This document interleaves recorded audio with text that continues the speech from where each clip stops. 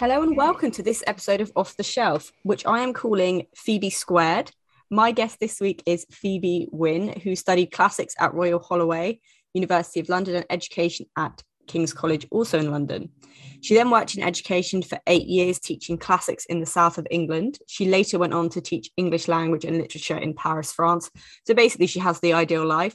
She then left the classroom to focus on her writing and went on to hone her craft in writing classes in LA and London. Phoebe has dual British-French nationality and spends her time between England and France, where she's currently speaking to me from. Madame is her debut novel, and I'm sure everyone's seen it over Instagram. Welcome to the show, Phoebe. Thank you so much, Phoebe. It's so great to meet another Phoebe. There's not many of us. I don't know how you find this. So I was born in 1992, i.e. 2 years before Friends came out. So I only ever encounter Phoebes that are younger than me. I've never met a Phoebe that's older than me. Oh, so I'm 35, so I'm older than you. And I have only ever encountered Phoebes who are girls I've taught. Or dogs, actually. I've met a lot of Phoebe dogs. I don't know about you. Oh, no, I've got a great story about this. So when I was at sixth form, I was in class with a girl. Her name is Bethan. Shout out to you, Bethan, if you're listening. And she had a dog called Phoebe. Obviously, this dog was quite old by the time I knew her, so nothing to do with my name. Yeah. But the dog was really fat. So the family called the dog Fatby. So out of habit, she'd just call me Fatby. But bless her, every time she did it, she looked absolutely mortified. Like, I think it was a reflex. It wasn't like a deliberate thing. That's really funny. I do feel like, I don't know how you feel, like it has felt a little bit like tiny weeny like curse, like having this name. The amount of times I have to spell it, or like if I order takeaway, I use the name Lucy or something, because they go Phoebe and they're like beefy, wee, and I'm like PH. No, I mean, never mind. Yeah, no, on the phone, the amount of times I say Phoebe and I turn up and it's Evie, and I'm like, you tried, you did try. But I don't even do that anymore. I'm like, I was born in 85, so I'm like, I'm a lot older than you. But I mean, I've just given up now, so I've got a different name. That's so interesting. And it's funny because the Phoebe thing, it's just, I can't. In France, I mean, as you say, I taught in Paris, right? So I was there for 2 years. And all the admin staff were like, sorry, how do we, because you'll hate this, but the way the French pronounce it is verb.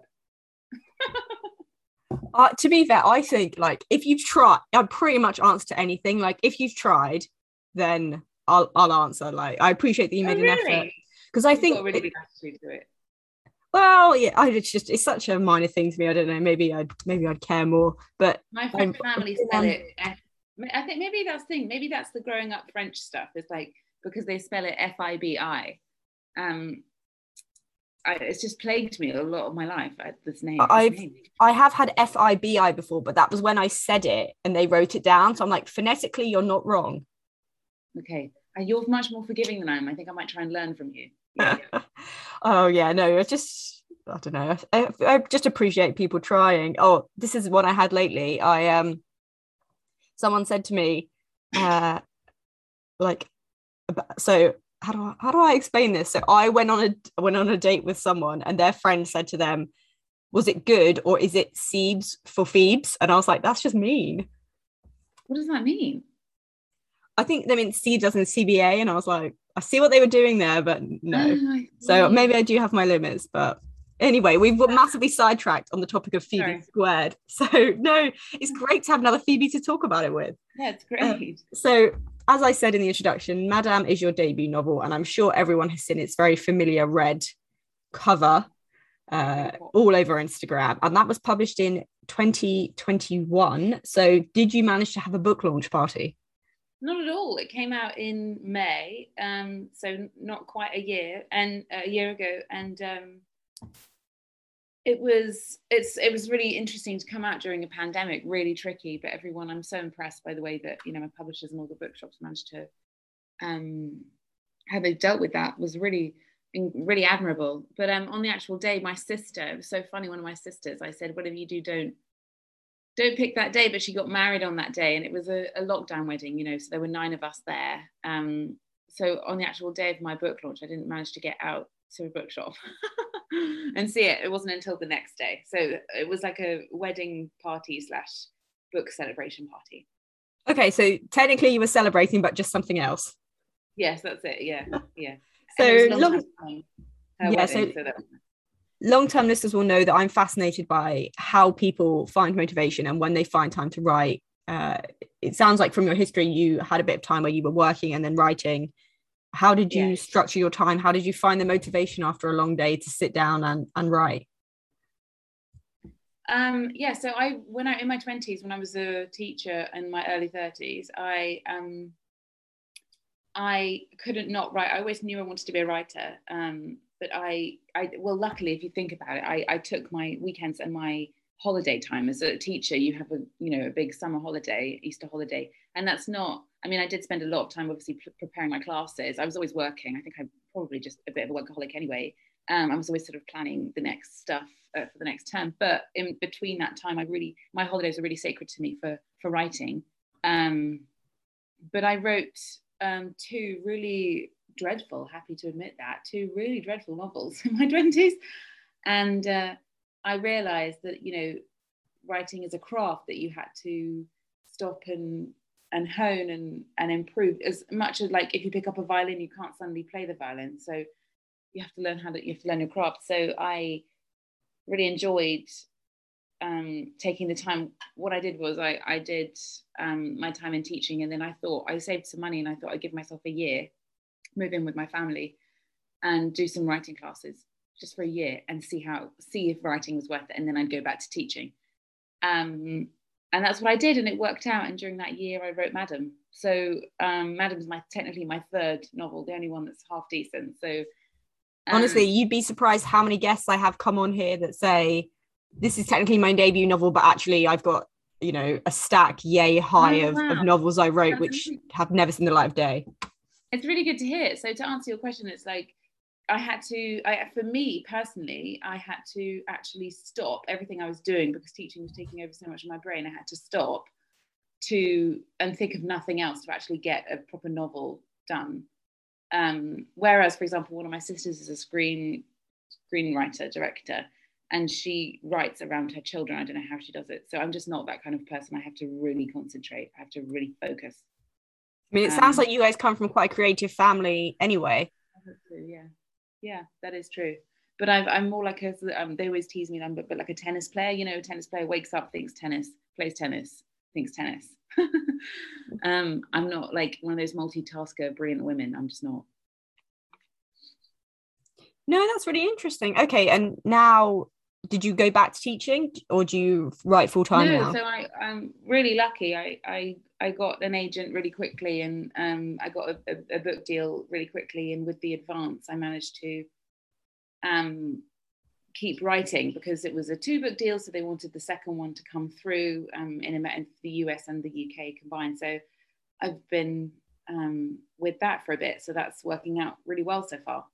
Well, congratulations. You've given up the day job. So what does your writing schedule look like now? Do you kind of work on the same project constantly, or do you spend the morning on one project, the afternoon on another project?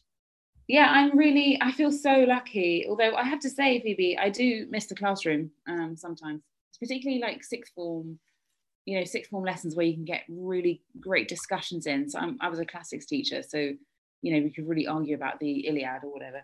But so my schedule is really obsessive. I mean, I don't advise this on anyone. Like, I have writing phases, so I have to spend sort of. Right now, I'm writing book 3. I've just had a deal come through for 3 and 4, which is really exciting in the UK and the US. So I am in a writing phase at the moment. So I've made vision boards and everything, and I sit and I don't talk to anyone, and I sit and I write. And it doesn't matter what time of day it is. I forget. Sometimes I write into late at night. Sometimes I write very early in the morning. And I punctured that with socializing, otherwise I don't know what I'd become, some kind of gremlin. But it does look like that. It's a bit like Matisse, the artist, he said that when he paints or when he does his art, it's like entering a form of prayer. And I know that sounds slightly pretentious, but to me that really makes sense, because it feels like a devotional thing to get where I need to go, to listen to music, as I say, use my vision boards. I need to really get in there.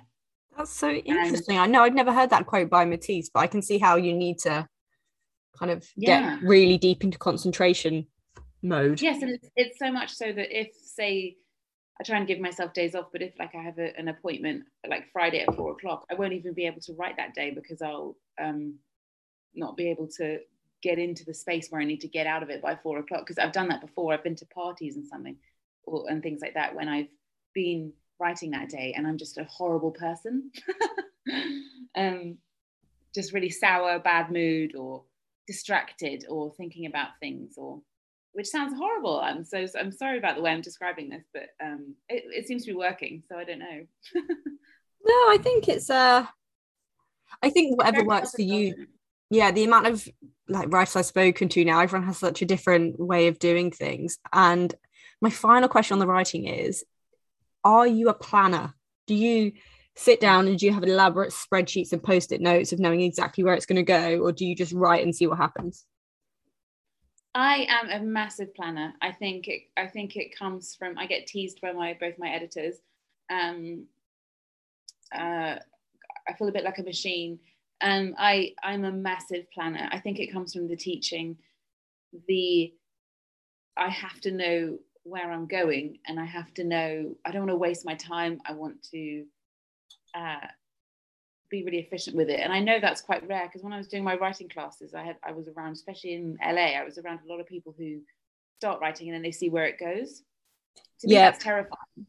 Really? Like, well, I'm a real organizer, like manic kind of. So I need to know where it's going. Also, Phoebe, I write Gothic fiction, so I borrow, there are tropes I have to use, there are patterns I follow, I enjoy following. And so I need to have a catastrophic ending. There needs to be a building. Do you see what I mean? So yeah, it helps me. But I've always been like that. I remember when I was a teenager, I used to write really bad poetry, and I realized that it was just too long and waffly. So I made myself keep to the sonnet structure, because then I was limited to 14 lines and 10 syllables. Do you see what I mean? I think personally, as a creative person, I work better when I'm given limits. That is really interesting. Yeah, I'm not much of a planner.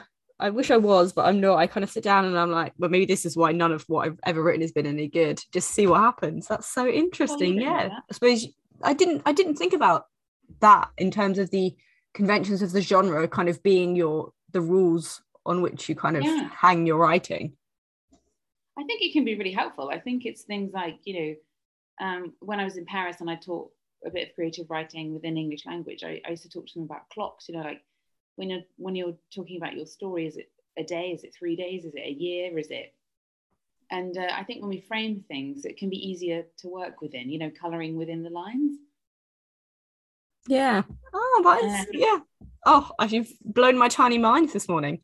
That's great. There's a really great book, by the way, about structuring novels. If you're interested, it's by K.M. Weiland, Weiland, and it's called How to Structure Your Novel. And it blew my mind when I was doing my writing. Listeners can't see this, but I'm honestly writing this down longhand so I can look it up later.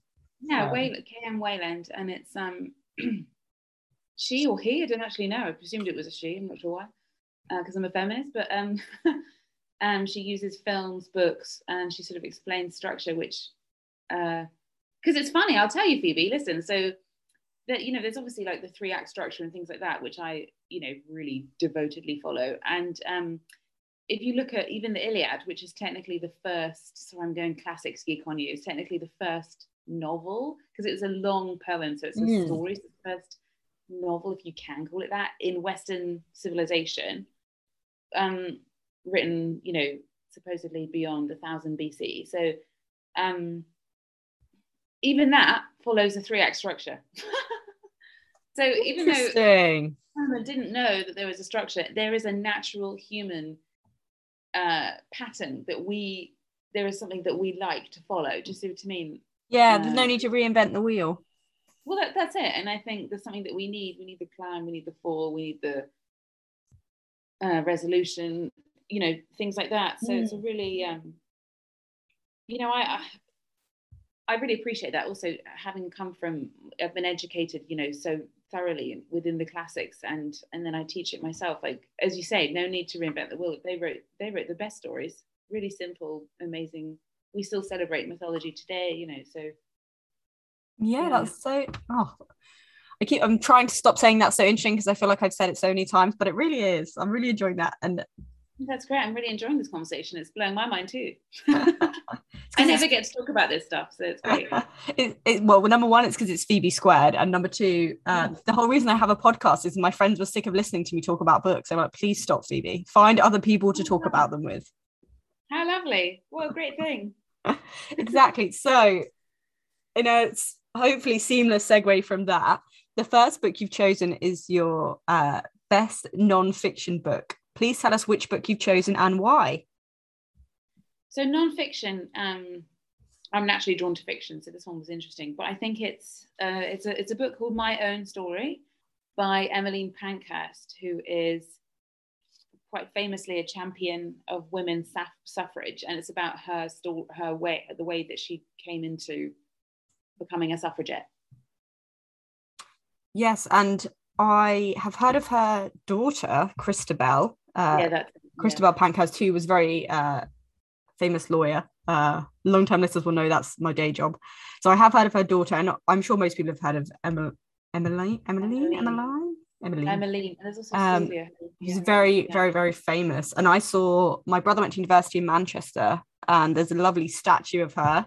Listeners from the north, if you wish to go and see the statue in Manchester.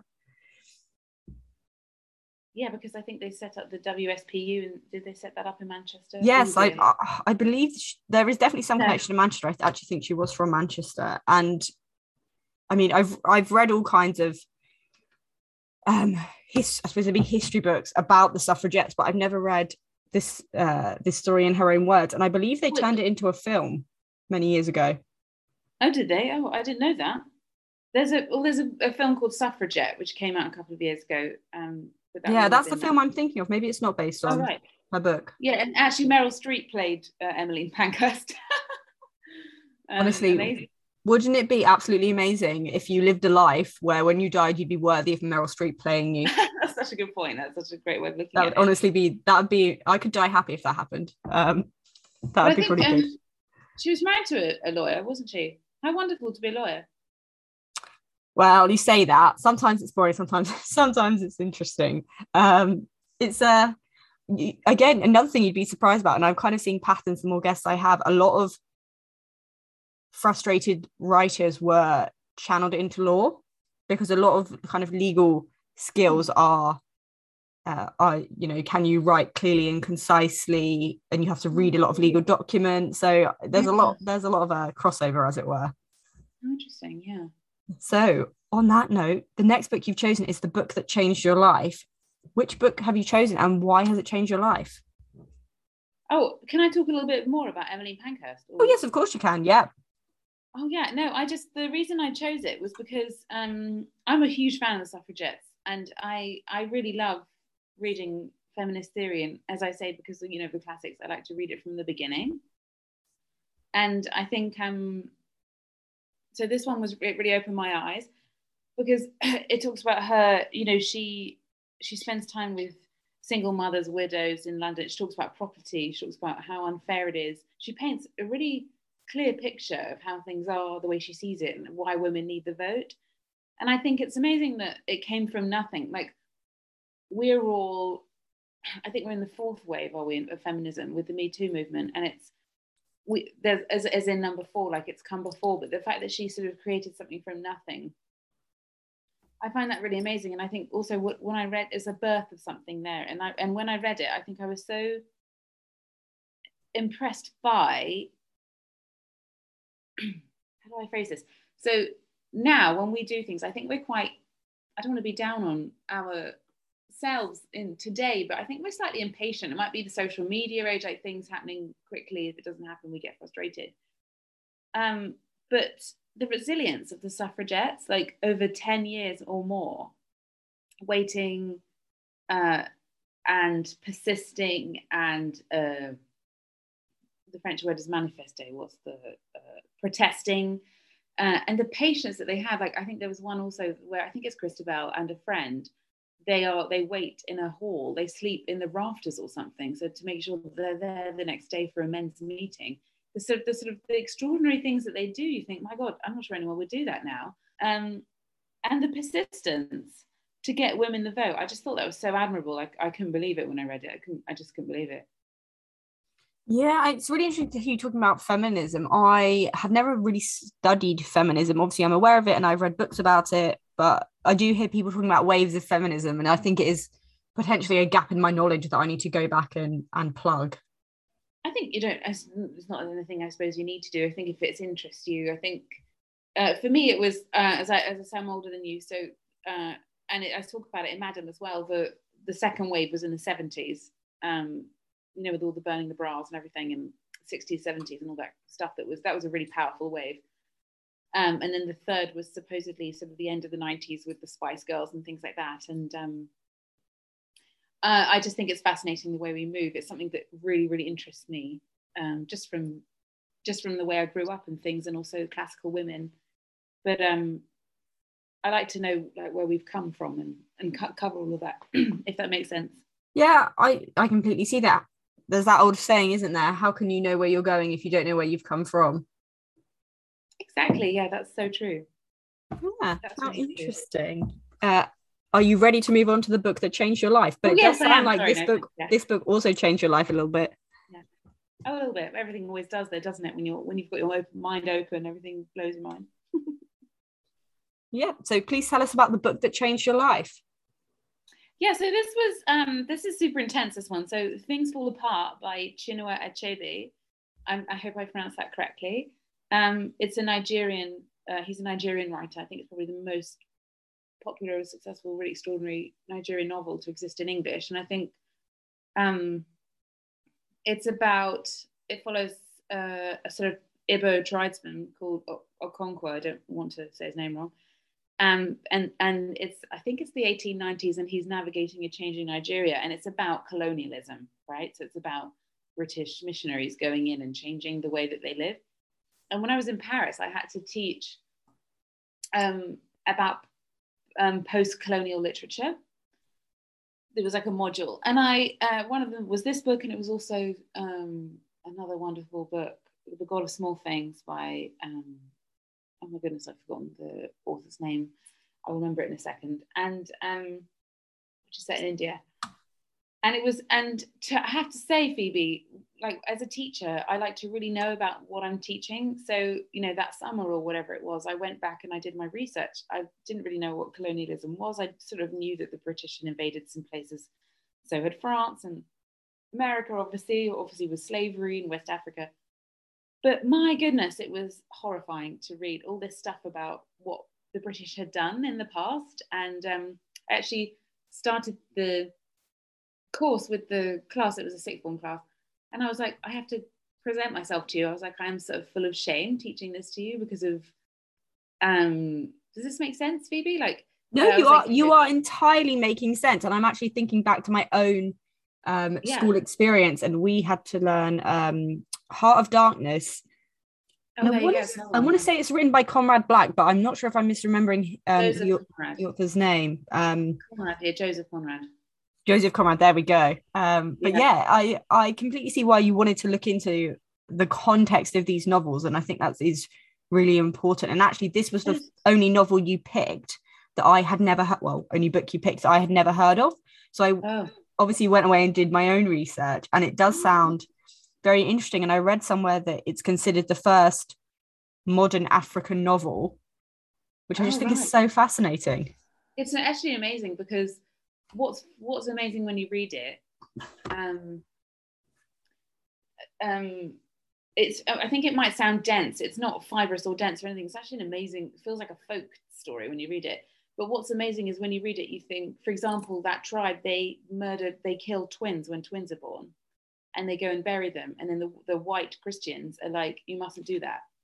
And so when you read it, you sort of think, oh no, they shouldn't kill twins. But then you also think, well, don't interfere. So it's a really interesting battle as a reader that you have. but then there's obviously the understanding that you just know that you shouldn't interfere in other people's. Why would you go into a tribe in Africa and tell them how to live? Like, it's a very strange. And what makes you think you have the right? So there was for me, it really made me think. And I was in France at the time, and I was looking at Britain in a different way. And even now, like today, I don't know if you're watching the news, like Prince Will and Kate Middleton, they're in Jamaica, and the Jamaicans want to be free of British rule. And it's like, of course they do. It's like, what are you doing there? It's a really fascinating part of our history that we're just not taught. We're really not taught. No, we aren't taught it either. I did history up to A level. So for listeners not educated in the UK, that's up to 18. And I was a real history student. And it wasn't until I was 17 that I even learned anything that was kind of remotely critical of the empire system. A lot of what you learn when you're much younger is, it doesn't necessarily celebrate it in the sense that they're not like, oh, we're so great. It's more that, England, went away and conquered all these places. There's no real recognition of the damage that we caused. And to be fair to my schools, this was a long time ago now. We're talking early 2000s. So I'm sure it has changed now. And I know that there is kind of a move to change the curriculum in history and in English to incorporate much more relevant literature. But I do agree with you. Why are they in Jamaica? But people in your people your age, people my age, we're still walking around ignorant. Do you know what I mean? So it just changed. Yeah, I think there's an accountability there that we need to be. I mean, I'm a couple of years younger than Prince Will and Kate Middleton, so it's like, do they even know? I mean, it's hard to think they don't know, but at the same time, if we accept that royals aren't supposed to have an opinion on things, even if they don't want to go, they don't really have a choice. Yeah, I see what you mean. I think that's probably why Meghan Markle, wanted to be her own woman, so she left. But we are getting off on a massive segue here. Sorry. If you're interested in educating yourself about post-colonial type matters, then obviously Phoebe Squared both recommend this book. So moving on to your third book, the best book that you received as a gift. This is an amazing book, and I completely agree with you. But first, tell us which book and who gave it to you. Yeah, so this is funny. This is The Song of Achilles by Madeline Miller. So I was given this a long time ago, I think. When did it come out? It's been out a while now, because she's had a few books since then, and I have to say I love everything she writes. Me too. So it's a resurgence. It had a resurgence on Book Talk, apparently. But Song of Achilles, I think it was given to me when I was teaching it in Brighton. So that was 2016 or something. So it came out before that. So it was given to me by a co-teacher, because I am really stubborn, Phoebe, about ancient... as being a fellow Phoebe, I'm not surprised. I am very stubborn about historical fiction, ancient historical fiction. I'm like, leave it to the ancients. If you want to read it, if you want to read mythology, read of it. Which is really, oh no, you would hate me. I now realise I'm fully aware of how stupid that was. It was completely stupid. So I was like, read Mary Beard, I love Mary Beard, who doesn't? But so when this was given to me, I was like, for God's sake, she's a great friend of mine. Her friend is Becky Miller, she's a teacher, fellow teacher, and I was like, why have you given me this? She was like, just try it. And oh my God, Phoebe, as I'm sure you know, I'm going to say, like, I just fell into it. I wrapped me up in glorious Homeric joy. Like, it was so good and so beautiful and so accurate. And I thought, how does she know? How does Matt? And of course, she's a classicist. She's a classics teacher. And I just felt so confident falling into her hands. And I just think she's an incredible writer. And it opened my eyes a bit to historical fiction set in ancient times. I loved Circe as well. I haven't read The Little Galatea yet. Yes, I love Circe. I love it. Was my favorite. I absolutely agree. I love everything that Madeline Miller writes, and I'm a big fan of, like you say, this niche that's developed at the moment of classics kind of reimagined, and obviously some specific characters, because we just don't know about them, you have to take some license, but they're all set in like historical events, and I think they're great. I recently read The Wolf Den by Elodie Harper. I think it's Elodie Harper, and that was another one that, I mean, I'm not a classicist, so I don't know, but it seemed like she'd researched it. Yes, and it's set in so that's a historical one, isn't it? Because that's in Pompeii. Yeah. Yeah, and I think there's I think Natalie Haynes as well. She's a classicist. I haven't read A Thousand Ships, but I know that was really celebrated, and I think I'm really happy as well because it means that people have access to, as you can see in Madden, there's a fair amount of talking about mythology. So it's wonderful that, I mean, I could never do that because I have to write things that I know, but I think it's amazing that, you know, people have access to this kind of old forgotten stuff that I think a lot of people think classics is old men with beards in rooms, you know what I mean? But it's really not. So I'm so happy that that's accessible now to everybody. And I really think Madeline Miller started it. So yeah, I agree with you. It's about making it accessible. If you don't think you can pick up and read the Iliad, the Song of Achilles, or the Wolf Den, is a much more accessible way to spark an interest in classics. Yeah, I totally agree. Yeah, and I think we can do a lot for sparking younger people's interest in history. I remember when me and my brother were younger, we had Horrible Histories, now a TV show. Back in those days was like a comic, and we used to get the comic, and you could read like all about, you know, gross things that the ancients did, and that was really interesting. Yeah, I used to use Horrible Histories even in the classroom. There was a great rap that Boudica did. It was great. I love Horrible Histories. Yeah, I still watch it now sometimes. If I'm very hungover or feeling sorry for myself, I'm like, what could I watch? It's interesting, but doesn't strain my brain too much. But yeah, they're all very, very good. So moving on to your fourth book, a book by your favorite author. Now, this book has actually come up multiple times, and I've never read it, and I've never seen the very famous film. So read it maybe you can persuade me. Pardon? Yeah, definitely read it before you see the film. This is The Remains of the Day by Kazuo Ishiguro, who is a Japanese-British writer. And oh my goodness, it's amazing. First of all, I'm really drawn to his writing. He wrote Never Let Me Go, which was another really great film. And he wrote Clara and the Sun, which was my favorite book last year, and I think many people's favorite book last year. And he manages to write very simply, I'm sure he works enormously on those sentences, but very simple sentences and just absolutely devastating. I don't know how he does it, but everything he writes is just devastating. So The Remains of the Day is my favorite one. It's about a butler who is the head of a household in, I'd say, early to mid 1930s. And yeah, I think that's about right, yeah. Yeah, and there in the movie it's Anthony Hopkins, and there's a sort of housekeeper that comes in, and it's about his life, and he is narrated by him. And what's very clever about it is that he's not an entirely reliable narrator. So you sort of as you're reading it, you'll think, oh, this man is quite peculiar because he's very into his job, he's very obsessed with his job, and he can't sort of see entirely the people around him. He can't relate to them in the way that he should. And he wants to do his best. And also what's happening in the household is it's, you know, a British lord, and they're gathering people and they're deciding about the Second World War. They're deciding really sort of devastating things about the Second World War, like what they're going to do, support Hitler or not, or and they talk about the Holocaust a little bit. You know, what would they do with the Jews? And so it's so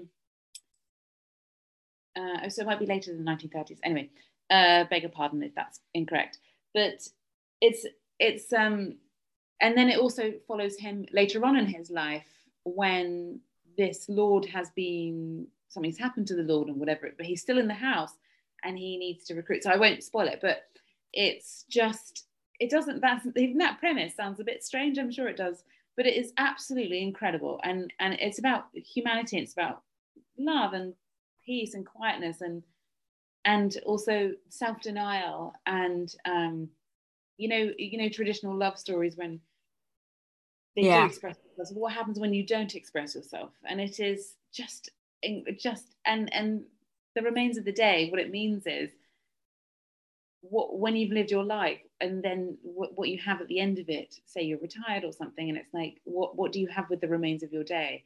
And Phoebe, I've never wept as much as I've wept at the end of that novel. Like it's not, I hope I'm spoiling it. Yeah, I'd heard of the novel, and obviously I've heard of the author because he's a Nobel Prize winner and mega famous. Yeah. And I sat down a while back to watch the film, and my mum was like, "Don't bother, it's really boring." So I've never seen the film. I know.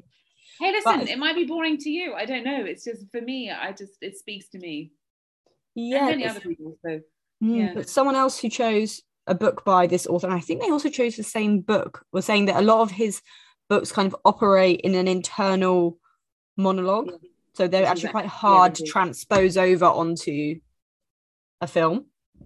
Yeah, that's true. That is true. But they are. I mean, the films that have been made of his books have been really successful. So, as I say, Anthony Hopkins and Emma Thompson, and Never Let Me Go had Keira Knightley and Carey Mulligan. I thought it was beautiful. But it might be because I've read the book, so I don't know. But I don't know how he does it, Phoebe. But I just think he's an extraordinary writer, and he's also I've listened to him in interviews and things like that, and he's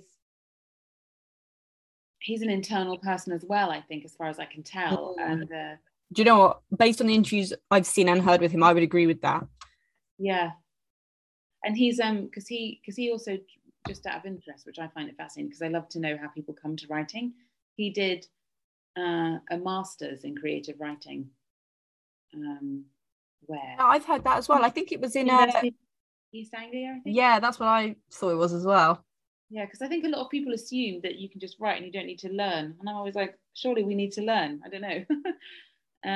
I think I'm actually torn on that question, because I think the fact that people write in a diary or just write because they want to, with no intention of doing anything with it or showing anyone, that I understand. But then I think in any other job, you would expect people to have studied it. So why is that any different to saying being a professional writer or being a novelist or whatever? Yeah. So it's difficult. Because like teaching, I trained.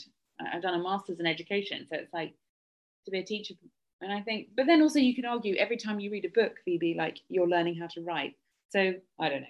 There is a lot of and I was having this conversation the other day. I find, so my day job is law. So when I write in my day job, what I write has to be essentially factually correct, because there will be the facts of what's happened, or there will be the law, which is essentially a fact, because that it is what it is.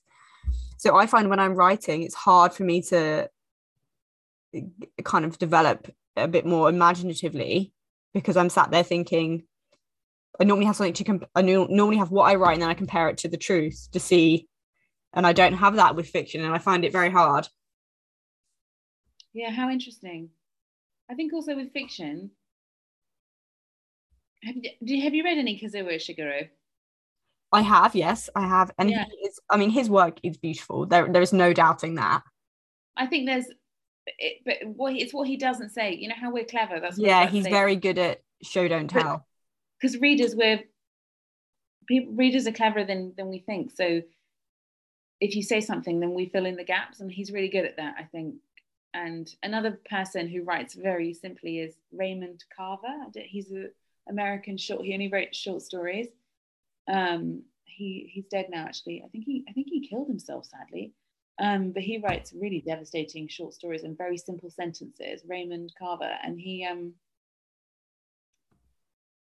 I wish I could write more like that, but I just can't. But I think when you talk about law, that's what went into my head, the difference between that and fiction. Because I imagine that you have to write very concisely and tightly. Yeah, a lot of the time it depends what you're writing, but yeah, there's not a lot of space for kind of fluffy additional words, shall we say. No. How fascinating. Yeah, so moving on to your final book, the book with your favourite character in. Please tell us which book, why it's your favourite character in, and also who is your favourite character? Yeah, so this is like mega cheese. I love it. So this is Far From the Madding Crowd by Thomas Hardy, which I was forced to read when I was like a young teenager and didn't understand it, thought it was weird. But then as an adult, you sort of, yeah. And it's actually, Thomas Hardy was a feminist. Well, I'm not really allowed to say that. He wasn't like, he didn't say he was a feminist, but he did support the suffragette movement. And it's about Bathsheba Everdeen, who's a wonderful, is she wonderful? She's a troubled protagonist. I've actually never read this book, so I could not say either way. So I have to take your word for it. Yeah, it's funny, isn't it? So yeah, so again, lots of movies and TV shows made of it, but she has 3 different men really, and she sort of works her way through them.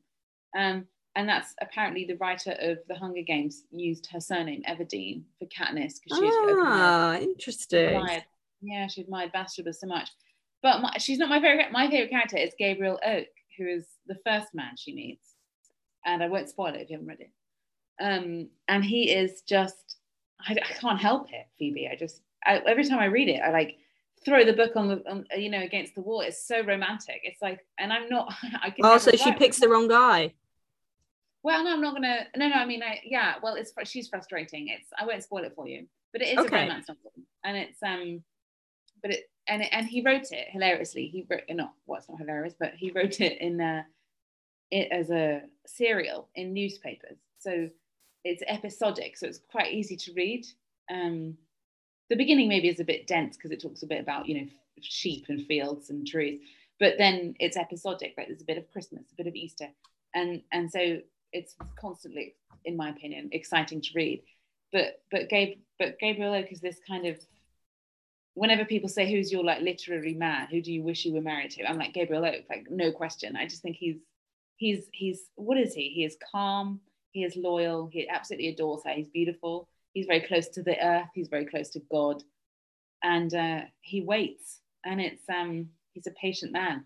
And I just think he's a dream. And every time they've made a series of it, that character has just been, the actor has always just been gorgeous. And it's like, yeah, that's so I love Far from the Madding Crowd, because I think romance is really hard to write and really hard to read. And really yes, I agree. I think it's very hard to write well. Yeah, I mean, I've never tried it, but I just think Thomas Hardy sitting. I love to visit writers' homes. I've been to Thomas Hardy's home. I didn't even know you could visit his home. How interesting. Yeah, it's a National Trust property in Dorset, yeah. And I've stood in the room where apparently he sat and wrote it. And it's just so funny to think of this young man writing this really romantic novel. And I just think Gabriel Oak is just gorgeous. Well, I mean, you have kind of sold it to me. It is, like you said, it is a super, super famous book. There are countless adaptations of it. So maybe I do need to sit down and watch one. Yeah, absolutely. I think the latest one with Carey Mulligan was quite sweet. Interesting. Carey Mulligan, who I think is also in the Emmeline Pankhurst suffragette film. So she is, actually. That's the 3rd time, because she's also in Never Let Me Go. So she's like a recurring feature. Well, maybe you're just a massive Carey Mulligan fan. That's what it is. Yeah, without realising it. Yeah, maybe. So do you have a crush on any literary characters? I'd love to know. Do I have a crush on any literary characters? I'm not sure, actually. I think I probably go the other way, in the sense I know literary characters who I really don't like, but I'm just trying to think if I've ever read a book and thought yes. That's funny. Who do you not like? Well, just the very obvious ones. Like I was talking about this on another episode of the podcast. I really don't like Heathcliff. Oh yeah, no. Okay, any character in Wuthering Heights. Why? They're all mean and nasty, and why? It's funny as well. Yeah, not my cup of tea. Because I was like, I really wanted to read the book for ages, because everyone always says how good it is. And I was like, oh, maybe I'll watch the film first. So I sat down to watch the film, and there's like, I mean, this is kind of a spoiler, but it's an old book, so not really. It's essentially an abusive relationship, and then some puppies get drowned, and I'm like, I don't need this. I totally agree, because I love Jane Eyre, and I do have a crush on Mr. Rochester, but he's actually awful. And it's funny when you really look at it and you look at what kind of hero, he's a Byronic hero, and there's an amazing book, if you have a chance. It's really dense, but it's called Mad Women in the Attic, and it's written by two women scholars, and it sort of goes through Georgian literature, that kind of literature, Victorian literature later, going through women, even Jane Austen, and talking about how all these ideas are kind of a bit wonky. How, like, for example, in every Jane Austen, all the women have to suffer before they get what they want. And it's always a bit servile. And you sort of read it, you're like, no! But exactly what you're saying, like how Heathcliff is actually dreadful, and like everybody in there is just mean. Yeah, so mean. Actually, I've thought about it. The character, literary is maybe a bit of an overstatement, but his name is Bruno, and he's from a book that my friend Grace lent me. So shout out to Grace if you're listening. The book is called The Food of Love by Anthony Capella, and it came out, I want to say, in the early 2000s, something like that. And it's about a American girl whose name escapes me. I think it's Laura or Lauren. She travels to Rome, and she wants to kind of live there and experience living in Italy, as young girls do. And she meets Tommaso, who is a waiter. And he has a best friend called Bruno, who's a brilliant chef. And Bruno is the man for me. Oh, that's lovely. I mean, I don't want to spoil the book, but yeah, it's great. And there's some really good descriptions of food in there, which is why my friend recommended it to me in the first place. But yeah, I'd probably say that'd be my crush if I had one. Oh, great. But yeah, it's a bit of a modern book, not really literary. I'm trying to think if there's a literary character that I like. Sorry. Maybe I don't have a crush on them, but I do really like Mr. Bennet, because I feel like if I was Mr. Bennet, I'd be exactly as dismissive of Mrs. Bennet as he is. Oh yeah, he's so great. I love Mr. Bennet. Like his sassy side eye. Oh yeah, he's so funny, isn't he? His lines. It's funny. Anytime they've made a TV series or a film of it, they've literally just lifted his lines. They haven't even changed them. They just don't need to. They're just so brilliant. Yeah. But yeah, so of the 5 books you've chosen, which one is your number one favorite? What a great question. As in, like, if I could only keep one, yeah. I think it would be Remains of the Day. That might sound really depressing, but it's like no, if that's your favorite, and I think it's yeah. I have to say though, Phoebe, I was going to say Far From the Madding Crowd, but I do personally, as a human that is interested in, that digests stories and creates stories, I am more drawn to the tragic rather than the joyful. I wish it was. Yeah, I mean, I was going to point that out. It's not a happy book, but yeah, exactly. It's not a happy book, but it is just so beautiful. And I think if I was on a desert island stuck with it, I'd be able to study his writing harder and be able to really look at it. I think it's very rich. It's a very beautiful book. So that's my answer. And that is a great answer. So thank you so much for being such a wonderful guest. I could listen to you talk for ages on these books. What are you, I don't know if you're allowed to talk about it. What are you currently working on? What should we look out from you that's coming next? So Madam is in the world. And then my second novel, The Ruins, comes out in July. And that's about a young girl on holiday with her parents and her parents' friends in France by the sea. And it's quite dark. It's a coming of age story, but slightly nightmarish. It's a summer she won't forget. And there's a dual timeline where she's there with other girls as well. And one of them returns, you don't know which one, returns to the house 25 years later because something terrible happened that summer. So that comes out. That's The Ruins. That's in July. And then right now I'm working on my third one. I'm writing it, and I can't tell you anything about it, but that's what I'm doing. I'm in a writing phase. Well, I look forward to seeing it out there, seeing it on the shelves, and hopefully it can join Madam in being a bookstagram, runaway success. Thank you so much, Phoebe. I'll let you get back to enjoying your, what I'm guessing is delicious French coffee and pastries in the sun. Nice, yeah. Not quite, but almost, yeah. Thank you, Phoebe, very much for having me.